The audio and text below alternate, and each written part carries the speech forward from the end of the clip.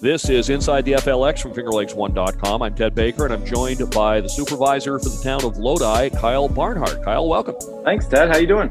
Good. It's good to have you here. We met at the board meeting in January, and that meeting sort of encapsulated everything that's been going on in the town in the last several years. So let's start with the town hall. Take us through the effort to build the town hall, the increase in building material costs, and then what that meant and how that led to the long discussion at the meeting in January. Yeah, I'm glad you got to make it. A number of items sort of came to a head at that meeting. But yeah, the town hall effort in Lodi, we've been trying to build a town hall for, I think, 12 or 13 years now.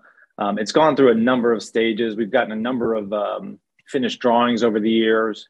But when I took office a couple of years ago, we made it the top priority, sort of shifted our focus. We bought an existing building, an old Presbyterian church, but just a stick-built building. And so we've been trying to develop that site. And then, of course, a couple months into my term, COVID hits, building costs change, the supply chain changes. And here we are with a project that we thought was going to come in at about $750,000, $800,000, now seeing, well over that 150% of the cost, up to 200% of the cost. So as a town board, we're trying to navigate that and keep the costs low for our taxpayers and make sure that we're building a reasonably sized building. But it's an incredibly tough climate. So, we've been sort of hashing it out to figure out how to move forward because we need to, because our old town hall is no longer usable and safe. And so we really need to see some progress here. So you said at the meeting, and some members of the public said as well, that why don't we just put it out to bid and find out? So what was the objection on the part of some of the folks about just putting it out to bid and finding out what the number would be? Yeah, so as we entered our bid process, the architect that we had hired had informed us that he had seen some of his more recent projects coming back at 92% over budget. So again, we had been shooting for a $750,000 project. And so a couple of board members applied that 92% increase to the cost and said, okay, well, here's a $1.35 million project now, which is, not even on the table, not debatable. Let's just drop it and move on. And, I think the majority of the board, as you saw that night, said, well, let's at least get a solid number. We're only working off of assumptions right now. Let's get a solid number, a real bid, and then try to see what kind of gap funding we need to make that work, or to go back to the drawing board or shave some square footage off or whatever it needs to be. I can't tell you why they weren't, why a couple of the members of the board were not willing to even put it out to bid. But I thought that we needed some hard numbers to make a real decision as opposed to an assumption. Have any bids come in yet, or do those have to be officially opened at a meeting? Yep. So since we put everything on hold, once we had heard that the building costs had skyrocketed, we finally, after this last meeting, re-engaged with the architect and started the bid process. So we are expecting a month-long bid process to begin in March, and hopefully we'll be able to open the bids as a board in April. So I think we'll have some hard answers for our meeting in April. One of the concerns about the new building is the fate of the Food for All pantry. They're currently in the church building that you've purchased to renovate in a new town hall, but there's some concerns whether they can be part of a building that you can afford to build. So what can you say about the status of the food pantry and what might happen to them? Yeah, this is sort of one of the sources of the argument, trying to value the food pantry or assign a value to the food pantry. Before I took office, the plans for the new town hall were to build on a vacant piece of land, to build a 4,000 square foot facility on a vacant piece of land that would have cost somewhere between 1.2 and 1.8 million. What I did once I got in office was I engaged with folks who had buildings that were not being used to the fullest extent, and we identified the Presbyterian Church as one of those buildings. So when they sold us the Presbyterian Church, they gave it to us at a decent discount under the concept that we would continue the operations of the food pantry. And I think if you look around upstate New York, you can see plenty of municipalities that have joint services within a municipal building. This is not unusual whatsoever. However, I think there's a contingent of the community that says, hey, we're local government. We're not in the business of helping out nonprofits or private businesses or whatnot. All we have to do is govern our little slice of government. But I disagree with that. I think we saw for the past 2 years that food pantries are more valuable than ever.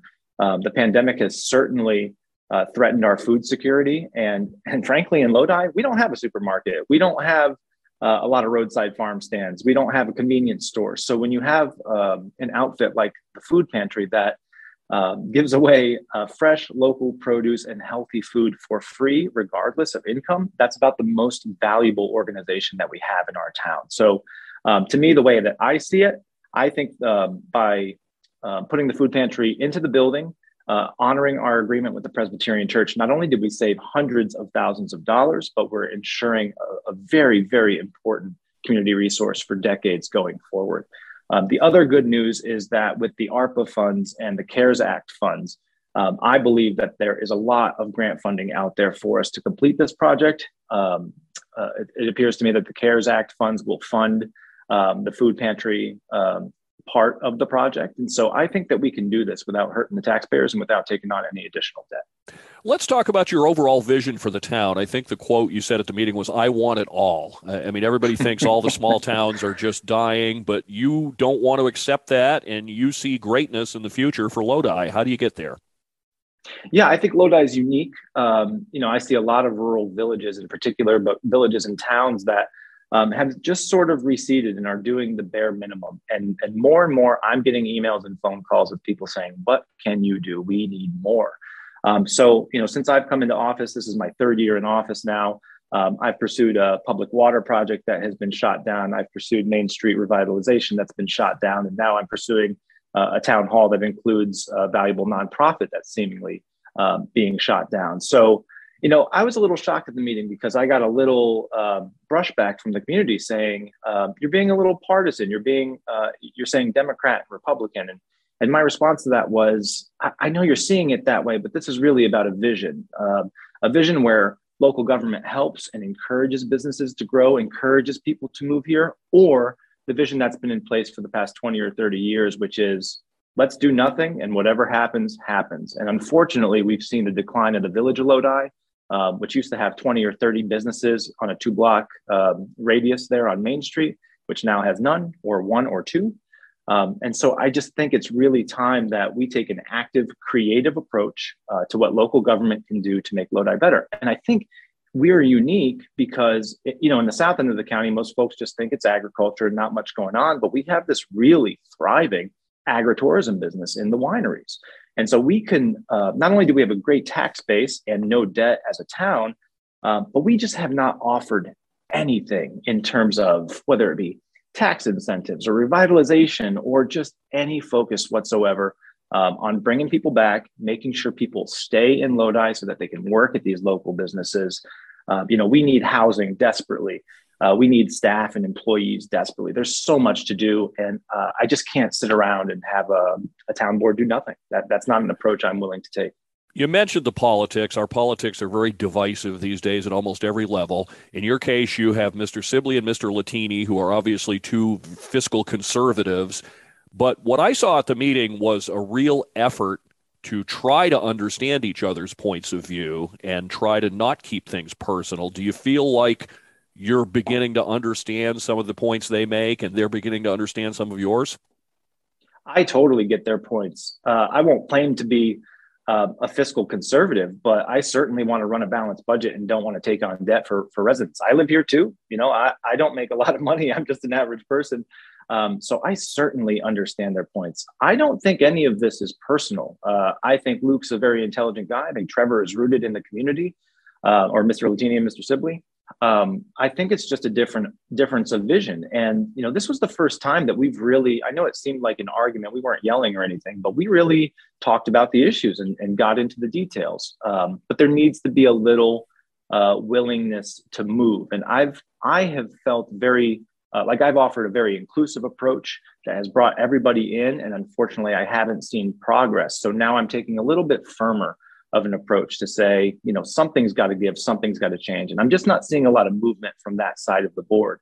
On the other hand, we have our newly elected board member, Chance Van Cleef, who I thought brought a lot of logic to the conversation and said, I think it makes sense to put this project out to bid. So maybe there's a little movement there. Maybe Chance is sort of bringing us together and trying to unite the two factions, if you will. But, I'd like to see a little bit of creativity. Like when we went out for the water project, it was such a contentious item in the community But it seems like a certain aspect of our board was not willing to consider spending even $1 on a project like that. And I said, well, just let me go out for the grants just to see what the actual cost of this is. And they wouldn't even let us go out for the grants. So unless we see a little bit of movement for progress, I'm not really sure how it's going to go going forward. Another thing that came to the fore in that meeting is the lingering resentment between the southern towns in Seneca County and the north. In the north, they have the landfill, they have the casino, they have these sources of revenue that you don't in the south. What do you see as a member of the county board in terms of that north-south divide? Yeah, it's been difficult. At first, I thought when I came onto the board, I thought it was just this long-standing, ingrained north-south contentious issue. But what I think I want to say is that I don't think the North End supervisors truly understand how difficult it is to govern and legislate in the South End. Those revenue drivers that they have in the landfill and the casino, and even the county sales tax, which is spent completely at the county level, but mostly on Northern End issues. I don't think they understand how tight it is down here and how unwilling folks are to take on debt for the town and spend any money. So that's why at the county level, I've been pushing for sales tax sharing, which frankly, I don't see happening. We're one of very few counties in the state that do not share sales tax with local towns and municipalities. So, that hurts us. I get so many complaints about roads. We can't hire more road crew. We just don't have the money. If big issues come up, like our stream flooding down at the lake, we don't have the money to address it. And if we were receiving tens or hundreds of thousands of dollars in sales tax revenues, as the counties around us do, I know Lodi could certainly react and could certainly improve. So there is a north and south divide in terms of resources, but I think it's just a lack of understanding from the north end of what we truly need down there. And so little by little, I've been trying to sort of move resources from the county budget to sort of cover some of the town stuff. And little by little, I'm having a little success with this. Like we just got all of the watershed funding for Seneca Lake Watershed Organization and for the Cuba Lake Watershed Organization fully paid for by the county. So we have full buy-in for the watershed organization starting this year, and it saves the towns and the villages just a little bit of money, which helps. Every dollar helps. You mentioned the recovery from the 2018 flooding. That was another point that came out in the meeting, is the difficulty of dealing with the state where a property owner has to make changes, but the DEC has to approve, but somebody else has to talk to somebody else. And it was just a lot of frustration on cutting through that red tape. And these property owners saying, tell us what we have to do. Tell us where we have to dig and how deep and how much, and we'll do it. But nobody can give us the answers. Yeah, you're talking about multiple layers of permitting and red tape. You're talking about town, county, state, and even federal when it comes to the Army Corps of Engineers. We saw a flood in 2018 from 8 or 9 inches of rain overnight, and now we are seeing homeowners flooded out with 1 or 2 inches of rain for just very mild, I wouldn't even call them storms, very mild rain events. We can't make the changes to the streams because we can't get the permits to do so from the DEC because they are trout streams and whatnot. And then we have some upstream issues. 2018 really changed the landscape of our streams and our land. And we have not been able to either change them back or adjust to be able to improve them. So, I know we're looking at Mill Creek and Blackwell Creek, which have two different sets of issues.